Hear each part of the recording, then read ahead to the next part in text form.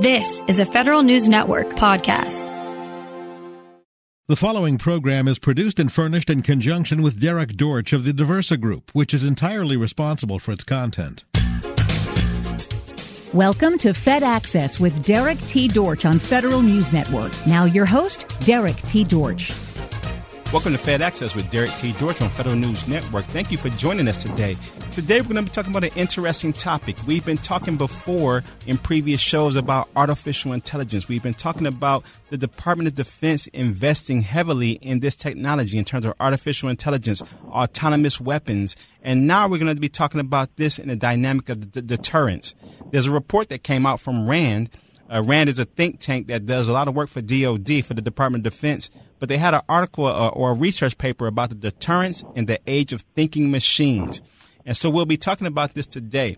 We have on the line with us Huh Wong. She's a policy researcher at RAND, and you can find them at rand.org. But she and her colleagues wrote a report about this deterrence in the age of thinking machines. Huh, thank you for joining me on Fed Access. Thank you so much for having me. Let me ask a quick question. What inspired you and your colleagues to really kind of focus in on this different area? I know that AI, and I know there are billions of dollars are talked about in terms of research dollars for the Department of Defense and maybe the intel community about AI.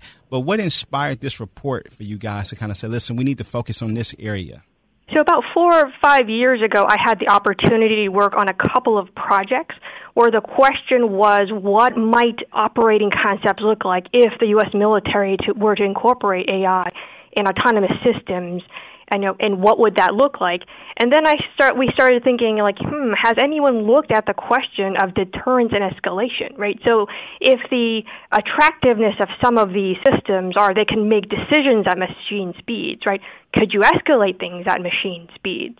And the other thing you can sort of notice already coming out is when U.S. drones are shot down, it's not the same as when U.S. pilots are killed or when U.S. pilots are, held captive. So this whole really interesting question of another advantage of these systems is if you take, humans out, you're not risking human life.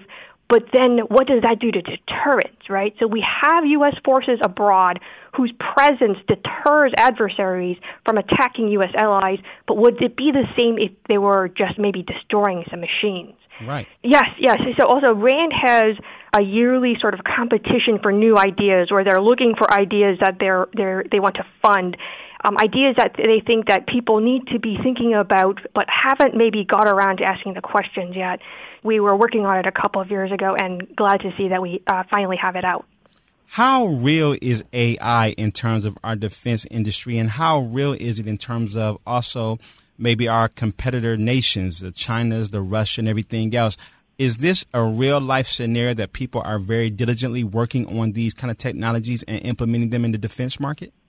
I think in the past few years, you have really seen countries like the United States and China, signaling that they're investing a lot in applying AI and autonomous systems to the military. A little bit more under the radar is all the work the U.S. allies are doing as well on this front. And another fascinating thing is they have different philosophies of use, which have implications for sort of interoperability and cooperation with their allies later. That's a whole different subject. But I will point out that none of this is really new. Recently, I was looking through a 1983 report by, I think, National Research Council that was making recommendations to the U.S. Army, right, in 1983 about where it should invest in robots and AI for the Army. So It's also interesting to go back in time and say we're sort of still trying to get to that future, and it's really fascinating that we keep returning to it. And then I think for people who are familiar, right, with the future combat systems for the Army was another attempt to really look at bring in robots for future warfare. Sure.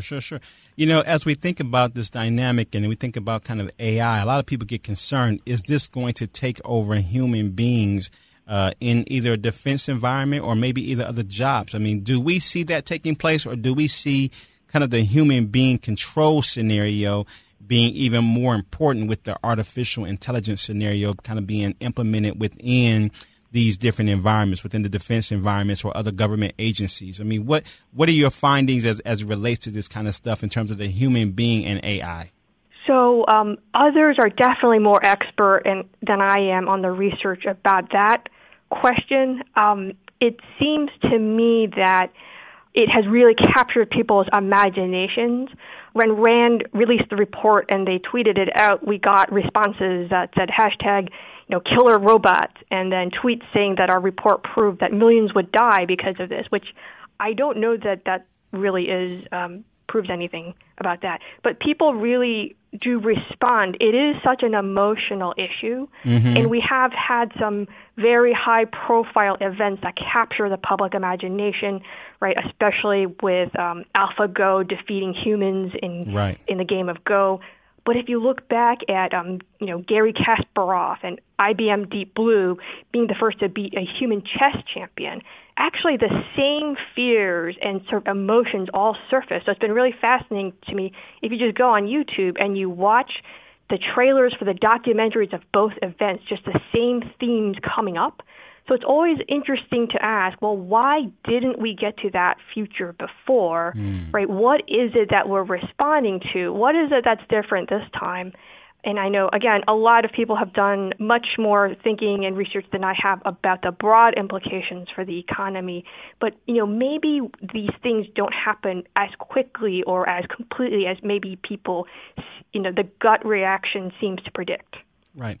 You mentioned about deterrence, and you mentioned about, is there a deterrence when maybe just weapons are killing weapons or robots are killing robots? And I know you guys talked about kind of the security dilemma and the instability and instability. In that part of the report, what were you guys looking at in terms of the deterrence concepts? I mean, have we found that this will not create a deterrence about kind of people, kind of robots just killing robots, or is there going to be something else that comes out of this? What did you guys kind of come up with in this area right here? Yeah, so we based a lot of our insights based on a war game that we did involving the United States, China, Japan, South Korea, and North Korea in a future where there was AI and autonomous systems throughout the militaries in the region. And we wanted to do an unclassified sort of public thing so that it could let people have a sort of synthetic history about a possible future with this. And then one of the things we found in our war game was that there was inadvertent escalation with machines, right? That there was a point where humans didn't intend for it to go escalate to the next level, but it happened because people were setting machines on auto to signal resolve, and then something else happened that they didn't anticipate. So we wanted to say that is a possibility. On the whole thing of deterrence, one of our colleagues who played in the game said he hadn't believed us that there could be a future where there's sort of low-level ongoing conflict between machines until he saw it in our war game.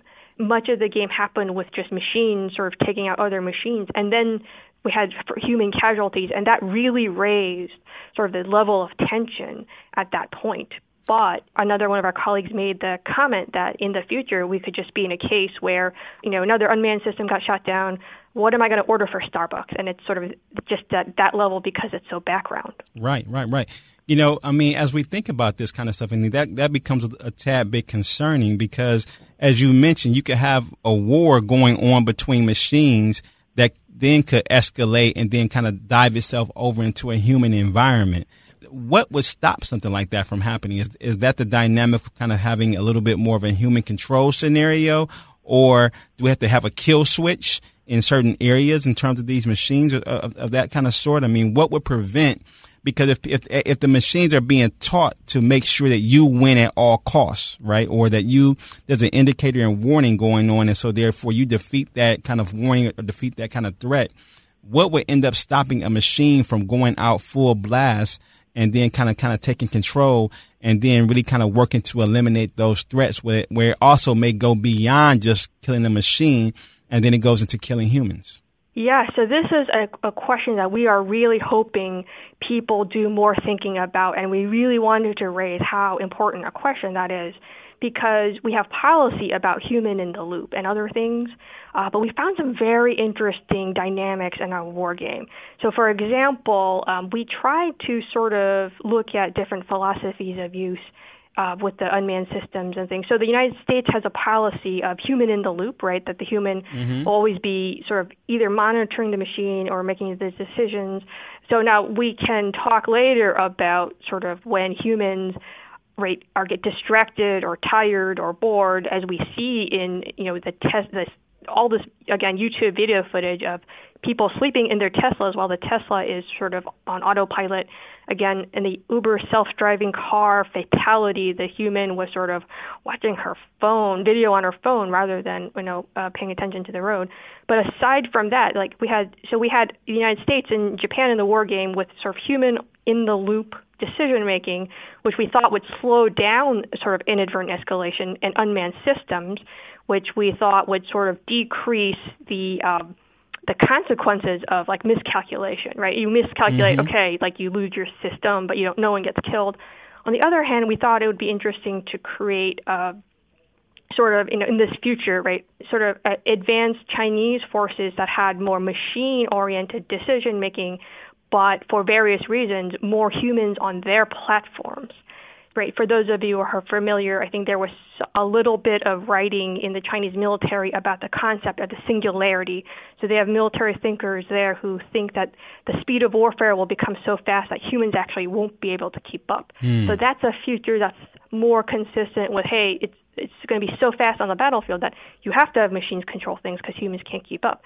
And what we saw sort of a few times in this war game that was so fascinating to me was you had the U.S. and the Japanese keep backing off because they did not want to kill Chinese personnel on the Chinese manned platforms that were sort of being more, the decision-making that was more machine in that case. So Thomas Schelling, famous game theorist, he won the Nobel Prize for game theory, and he was an early leader in sort of these crisis gaming for nuclear deterrence. And one of the things he talks about is the game of chicken. Like in a game of chicken, two cars are driving towards each other to see who will swerve first, and the person who takes the steering wheel out and throws it out of the car, right? The other side will see that and will swerve because that person, can't swerve anymore. So in a sense, we it sort of seemed to recreate that, where the U.S. and Japanese side with humans making the decisions, so they have the chance to de-escalate, and then they have mostly unmanned systems kept swerving because they did not want to escalate the situation by killing Chinese. They kept giving the Chinese sort of off ramps. There was a point in the war game where they actually did destroy a Chinese sub that was a man. So we had Chinese forces who were killed. And then in the game, they decided not to publicize that, so that to give the Chinese an off-ramp, because so you see the onus was on the U.S. and the Japanese, because with more humans in the loop, to de-escalate. And so that was a really interesting finding. Wow. We got to take a quick break, Una. When we come back, I want to keep on talking about this dynamic. You kind of mentioned about the whole kind of decision-making and our machines kind of moving so quick that we won't have the decision-making capability as humans to really kind of get into that mix while they're making machines. I want to kind of go into that a little bit deeper and then go into your report a little bit more. We're talking about artificial intelligence. We're talking about artificial intelligence and the deterrence in the age of thinking machines. We've got Huh Wong. She's one of the policy researchers who was leading this report right here, and she's giving us a breakdown of what's going on. We'll be right back after this break. You listen to Fed Access on Federal News Network. We'll be right back. Welcome back to Fed Access with Derrick T. Dortch on the Federal News Network. Thank you for joining us. We're talking about artificial intelligence. We're talking about a number of important issues that's going on. Our Department of Defense is putting a mass amount of resources into the research of artificial intelligence, almost at the scope of maybe analysts will say that $25 billion is needed. There was another report that came out previously earlier this year that says $25 billion is needed annually for artificial intelligence in order for us to kind of keep up with maybe the Chinese and the Russians and everything else. If we put that kind of money into these resources, what are the consequences of us building a very, very strong, almost autonomous force? We're talking about that today. We're talking to a policy researcher from RAND, Huh Wong, and they wrote The Deterrence of the Age of Thinking Machines, a really, really interesting report that you can find on the RAND website at rand.org. But they really kind of broke down artificial intelligence and the implications of thinking machines making decisions about war and other kind of factors. We were kind of talking about the whole situation about kind of the human in this whole thing.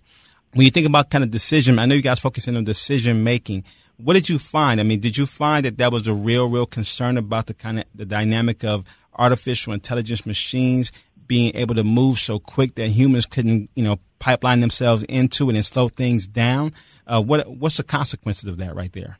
Well, so this report assumes as our starting point that militaries around the world, if they find operational advantage, will use these systems and that these systems will be developed. Mm-hmm. Whether or not we can get there is a whole other question. But we said, if you got there, what are some of the things you need to be thinking about? Sure. Some people have said, aren't we being sort of overly alarmist? And I definitely get their point. The only thing I would want to say to that is we absolutely can and should avoid a future where the first time we're thinking about escalation and of systems with machines, right, is when they're fielded and it's the first time we're in a crisis. So we can absolutely avoid that future. It's been very interesting briefing this to different audiences. They've been extremely engaged and with lots of questions. I think one of the questions was actually, isn't uncertainty about what the other AI is going to do, won't that slow it down? And it might. So in the war game, we had one point where the U.S. player said he had no idea what the Chinese AI was doing, and he's going to have to figure out what was going on. So that was a point of confusion, but maybe that will slow things down. Actually, in the war game, another point that we do make in our report was just because of the physical distances, that area is very large. It slowed things down because to get to different places just took you a long time. So that's another thing that could sort of de-escalate it. And another thing is if we go down a path where we deliberately think about how do we manage the escalatory potential of some of these systems or concepts, right? So one of the things we sort of recommend is as we develop these systems, as we develop these operational concepts, are some of them inherently more escalatory, even as they offer operational advantage? And what is it that we want to do? And I think another thing that's come up when I brief this report is, well, what about essentially cooperation with adversaries and allies, right? If there is a system that some sort of machine behavior that we don't understand what's going on, would there be a benefit of a doubt? And I think if we're in a world where we, over time, develop norms and understanding and better understanding of our own systems, how they behave, the other side systems, we could get to a world where we can better manage that escalation because we have experiences with our systems and the other side systems, and we have experience with that. In our war game, we set it to a sort of more dangerous situation where people had these systems, but not a lot of familiarity with actually using them, but a high level of trust. Okay. So we thought that was kind of the most dangerous combination. So over-trusting the machine. Yes. Mm-hmm. And then trusting that these things work. But in the 2 years since we ran this war game, you could see at a sort of societal level, I think a lot more, people now a little bit more wary about AI, that society has maybe had some more negative experiences, concern about deep fakes, concern about misinformation. So if you're going down that path where the societal experience is more negative, maybe you already have sort of set up more things to flag things in your systems, trust it less, or more explicitly think about those things. I was reading through the report and I saw some of the insights you guys got, and it said that maybe manned systems may be better for deterrence than unmanned ones. What were you guys thinking about that? Is it really the dynamic of that the human against human, especially in the avoidance of maybe conflict or the avoidance against death? There'll be a little bit more of a higher stake, and so therefore we may say, listen, how do we stop this conflict before it gets to this point? What are you guys' thoughts on that? Yeah, so that is a really important point in our report because we wanted to ask, okay, so you want to reduce the risk to U.S. military personnel by replacing them with robots. Well, how do some of the allies feel about that, right? One of the reasons we have U.S. forces in South Korea and U.S. forces in Japan, right, is to assure those allies of U.S. security commitment and to signal to anyone else thinking about attacking them that you attack them, you're going to kill U.S. forces. That's going to bring the United States into this conflict. But what if it's just robots? Will they care? Will they be as deterred? So we had this conversation with our team as we were developing this war game. And in this case, the people who were in the game decided that South Korea and Japan were okay with the U.S. replacing U.S. personnel with robots, and that those allies were also going down a path where they had autonomous systems in their military. But you could see that that might not always be true. Other allies may look at it and say, well, what do you mean you're pulling out U.S. troops and you're just leaving us with machines? We don't feel that that's the same level of security guarantee, so we don't think that that'll deter whatever adversary in the same way as actual human U.S. American lives being put at risk. So there is that question, and that's quite interesting. You know, I saw in a report that you guys did some kind of past, looking at the past, and I'm just reminded of different situations where maybe, you know, and even just recently we were kind of talking about the Iran situation and that airline that was brought down, and the possibility that maybe an autonomous system identified it as maybe a fighter and then shot a missile to it or whatever the case is. We've had past mistakes of maybe autonomous systems doing certain things. What did you guys look at when it came to that kind of stuff? Yes, another thing we wanted to emphasize and try to make available to readers who are not experts is that this idea of sort of autonomous systems in the military is not really new, right? You have land mines, you have sea mines, you have torpedoes, you have, as you mentioned, the case of the Vincennes shooting down an Iranian airliner. And so we have a brief section of our report that just goes through some of those things. And we have you know, the phalanx system, which, you know, we had accidents with that have killed U.S. Service personnel. And so those are all things that, you know, maybe could help us better understand some of these things that might be coming, because in this sort of future world, right, if we're going to have more of those systems, right, and more complicated systems, you not only have to understand the other human, right, to signal and understand what they're trying to do. You have to understand your own machines, which I will have to point out is not necessarily trivial. So I had the chance to last year chair a special meeting on artificial intelligence and autonomy through the Military Operations Research Society.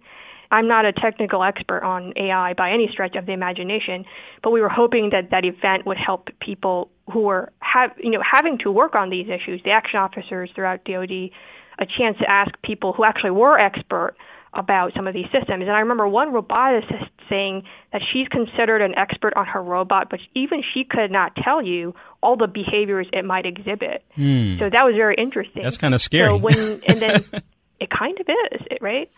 And then we had sort of person after person sort of asking roboticists, well, how much testing is enough? And they're saying with autonomous systems, maybe there's no amount of testing is enough, because no amount of testing can necessarily surface all the behaviors, especially if you're going to put them in novel situations where you had not necessarily thought about what they might do. So us understanding our own machines and making sure that the machines understand our intent is not necessarily a trivial thing. And then you add in the other side systems. And then another point that people have made when I brief this out is different systems, it'll be very heterogeneous, like what level of control, what level of human control versus autonomous control, different machines in different areas may have, right? So this gets very complicated. And you could almost imagine a situation where you could say, well, under normal times, right, this is going to be how we control our machines. But in crisis, right, when you have to shorten the decision-making cycle, maybe there's more autonomy, right? Maybe in normal situations, we don't really risk the machine. But if it's a crisis, we're more willing to risk the machines. But, the other side doesn't necessarily know that. They don't necessarily know that you have those different settings. They haven't been able to observe you in crisis before. They just maybe are predicting what you'll do based on normal steady-state conditions when there isn't a crisis. So that raises the question of, do we want to be more transparent about these things to our allies and our adversaries to reduce miscalculation? Wow.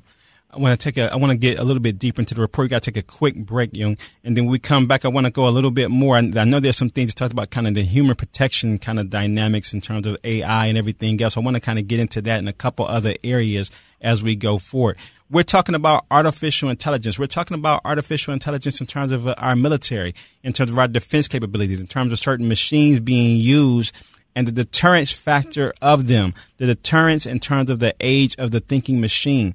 This is not a new concept. This has been, as Jung has talked about, this has been around since the 80s, maybe even earlier than that. We do have autonomous systems in our military right now, But as this technology is growing, we have to think about, are these machines getting to the point where they could escalate things in a way that would be very, very negative and have some major consequences? And how do we slow this down?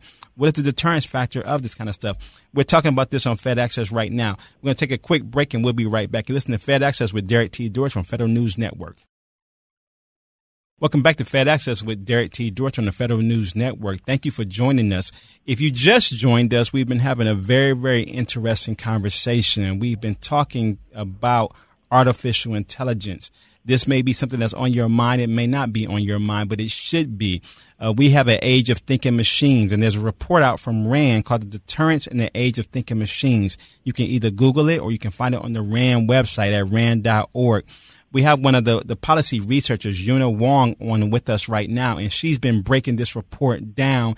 But it was really designed to give thinkers in the military, our military leaders, some kind of some research and some tools to think about the consequences in terms of artificial intelligence. There's a big request for investment in artificial intelligence within our defense systems. And so we have to make sure we know how to use these things and know about the consequences and know about the deterrence in the age of thinking machines.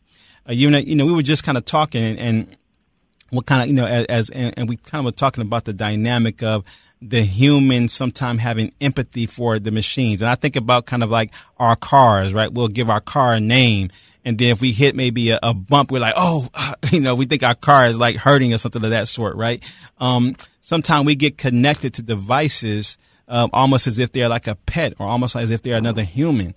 Could that have consequences as well in terms of what's going on with our military members who may be thinking that maybe the artificial intelligence robot is suffering as they're maybe in battle or they're doing certain things? Yes, that's such a fascinating topic. And for this, I would point to the work done by P.W. Singer in his book, Wired for War. Mm-hmm. I think I read that book a few years back, and I was, again, just so fascinated.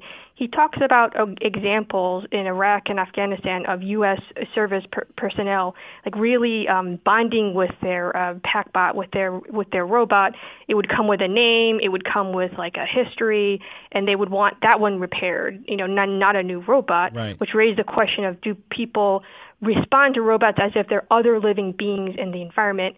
And P.W. Singer, apologies to him if I'm misremembering the story in the book, but I believe one of the stories was they were testing a robot that would go around set off landmines, right, with the idea that it would make it safer for the human. And I believe, according to the story, the colonel watching this stopped the test because the colonel felt it was inhumane. So that raises a fascinating question, right? P.W. Singer raises the issue, do we prohibit humans from doing certain types of things to machines to avoid desensitizing the human to doing those types of things to other living creatures? And that is a fascinating concept.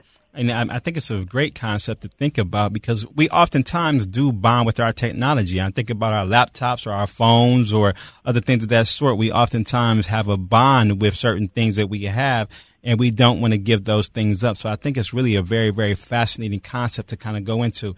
You mentioned right here about the different mixes of human and artificial intelligence and artificial agents could affect the escalatory dynamics between two sides.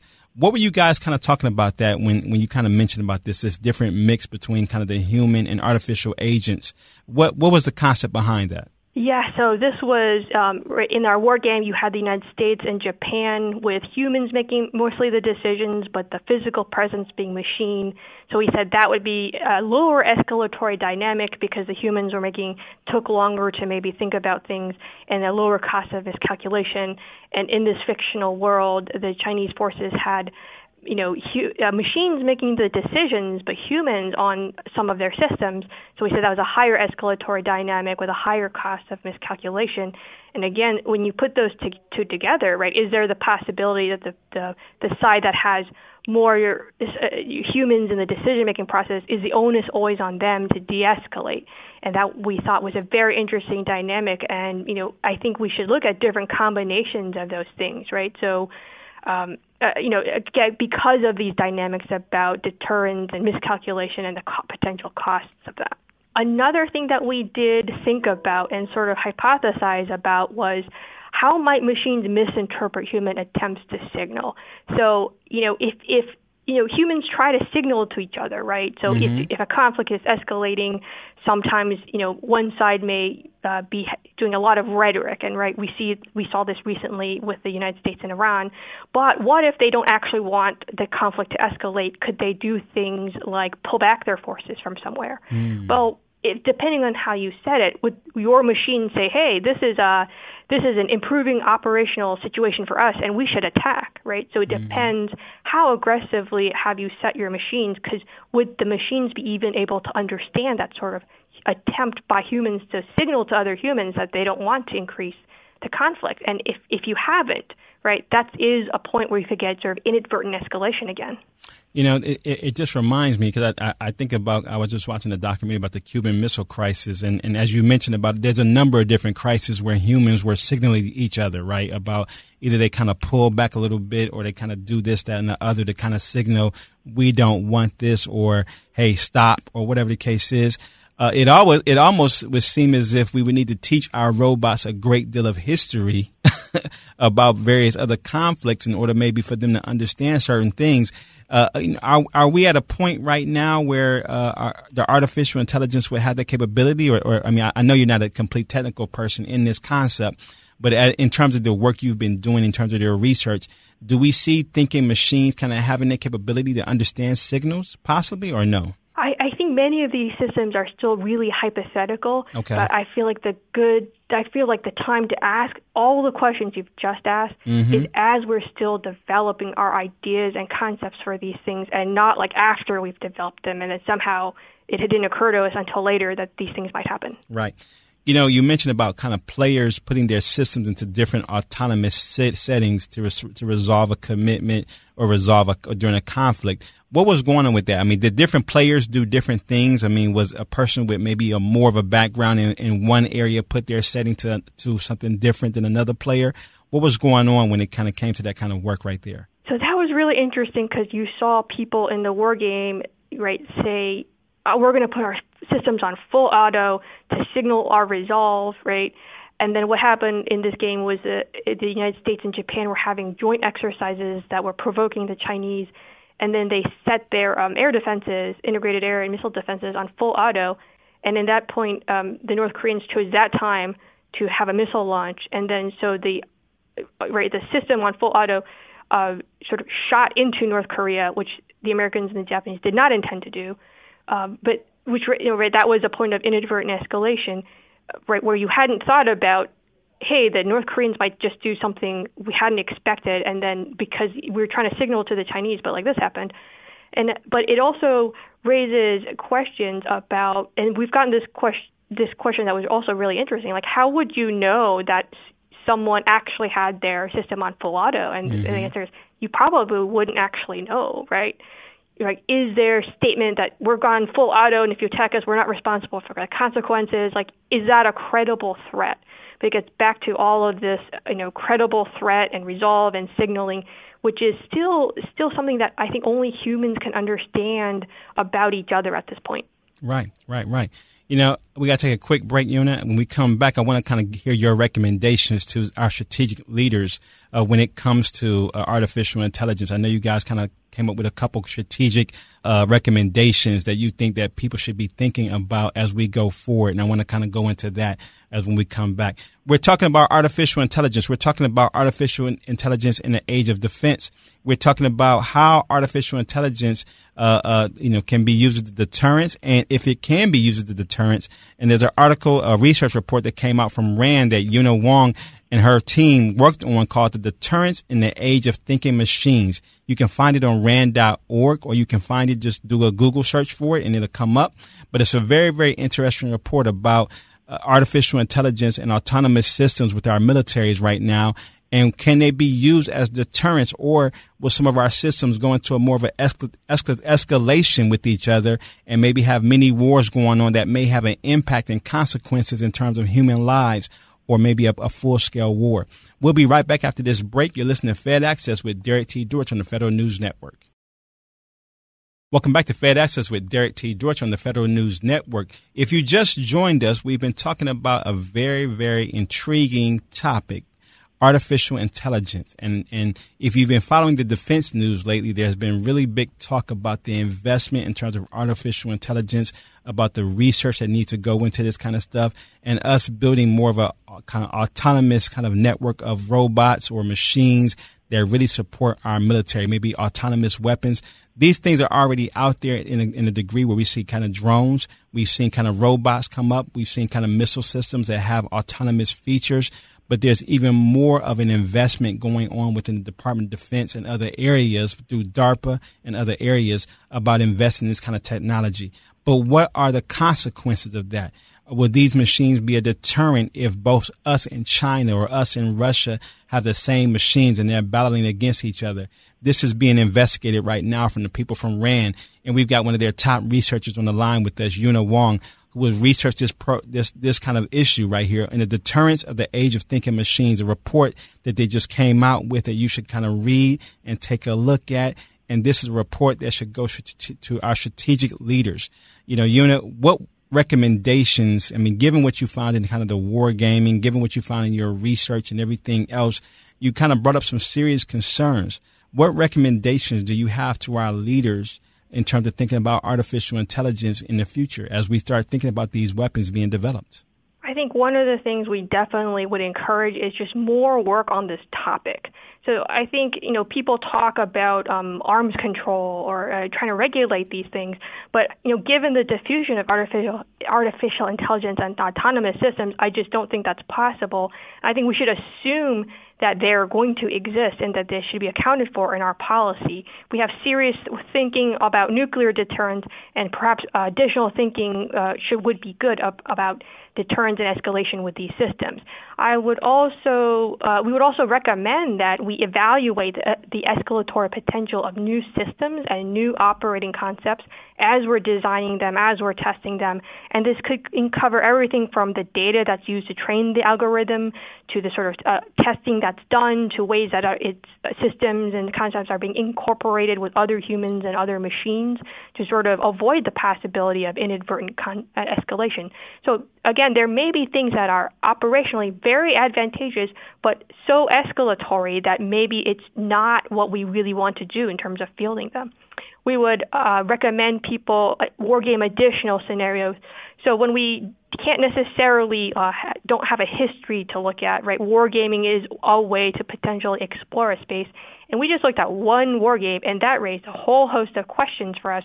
You just saw in our discussion what one wargame raised in terms of questions and concerns and areas for additional work.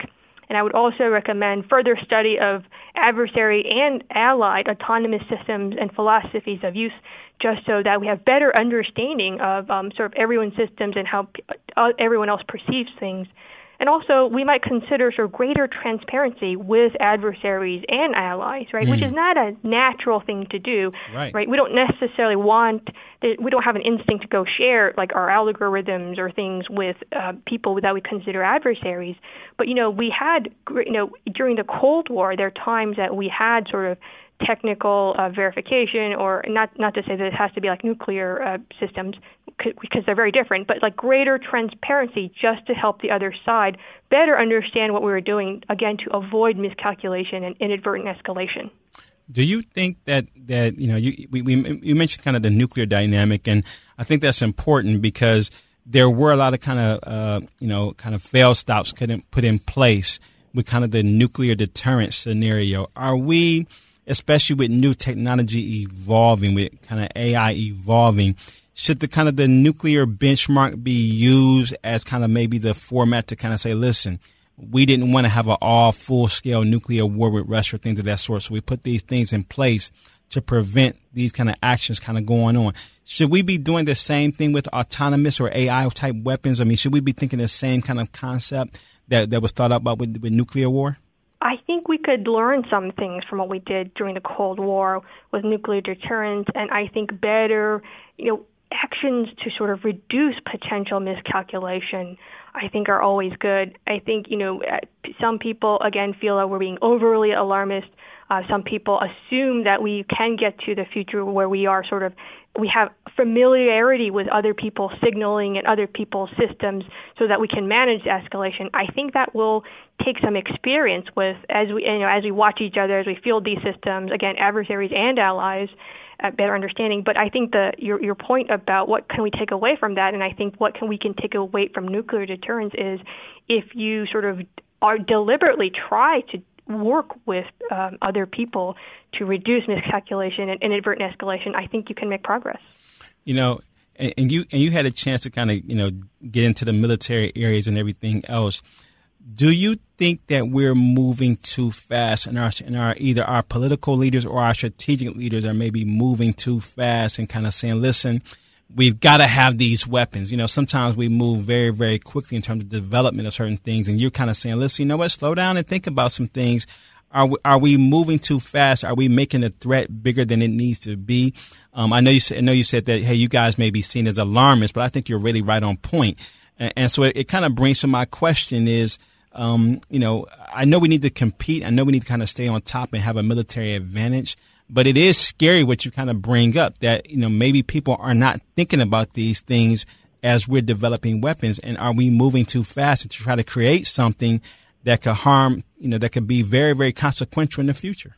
Well, I think the thing that makes me feel that we're not moving too fast is I think there's a real possibility that people are overestimating what some of these technologies will be able to deliver. Okay. Again, if you look at the past, like why aren't we in that future already? If there have been sort of multiple attempts, right? Like people keep wanting to get to that future. So I think the technological hurdles in many cases may be greater than what we are able to envision. That's not to say that it could still happen, right? But maybe that future is farther away than we think, and we do have more time to take all these considerations into account. Una, thank you so much for providing some insight. This has been very, very helpful, and I hope people read this report. It's the Deterrence in the Age of Thinking Machines. You can find it on the RAND website. Huh Wong is one of the policy researchers at RAND who's been doing some excellent research with her team, working on these different issues and really kind of helping us think about some different things strategically before we get to the point of these weapons being developed. Let's think about them ahead of time, but while the weapons are being developed, and rather than waiting to after the weapons develop, and then got to think about a whole new algorithm to deal with these situations and develop solutions for these situations. Thank you so much, Una, for being on Fed Access, and thank you for this conversation. This has been insightful and also scary at the same time. Thank you so much for having me. It's been a pleasure.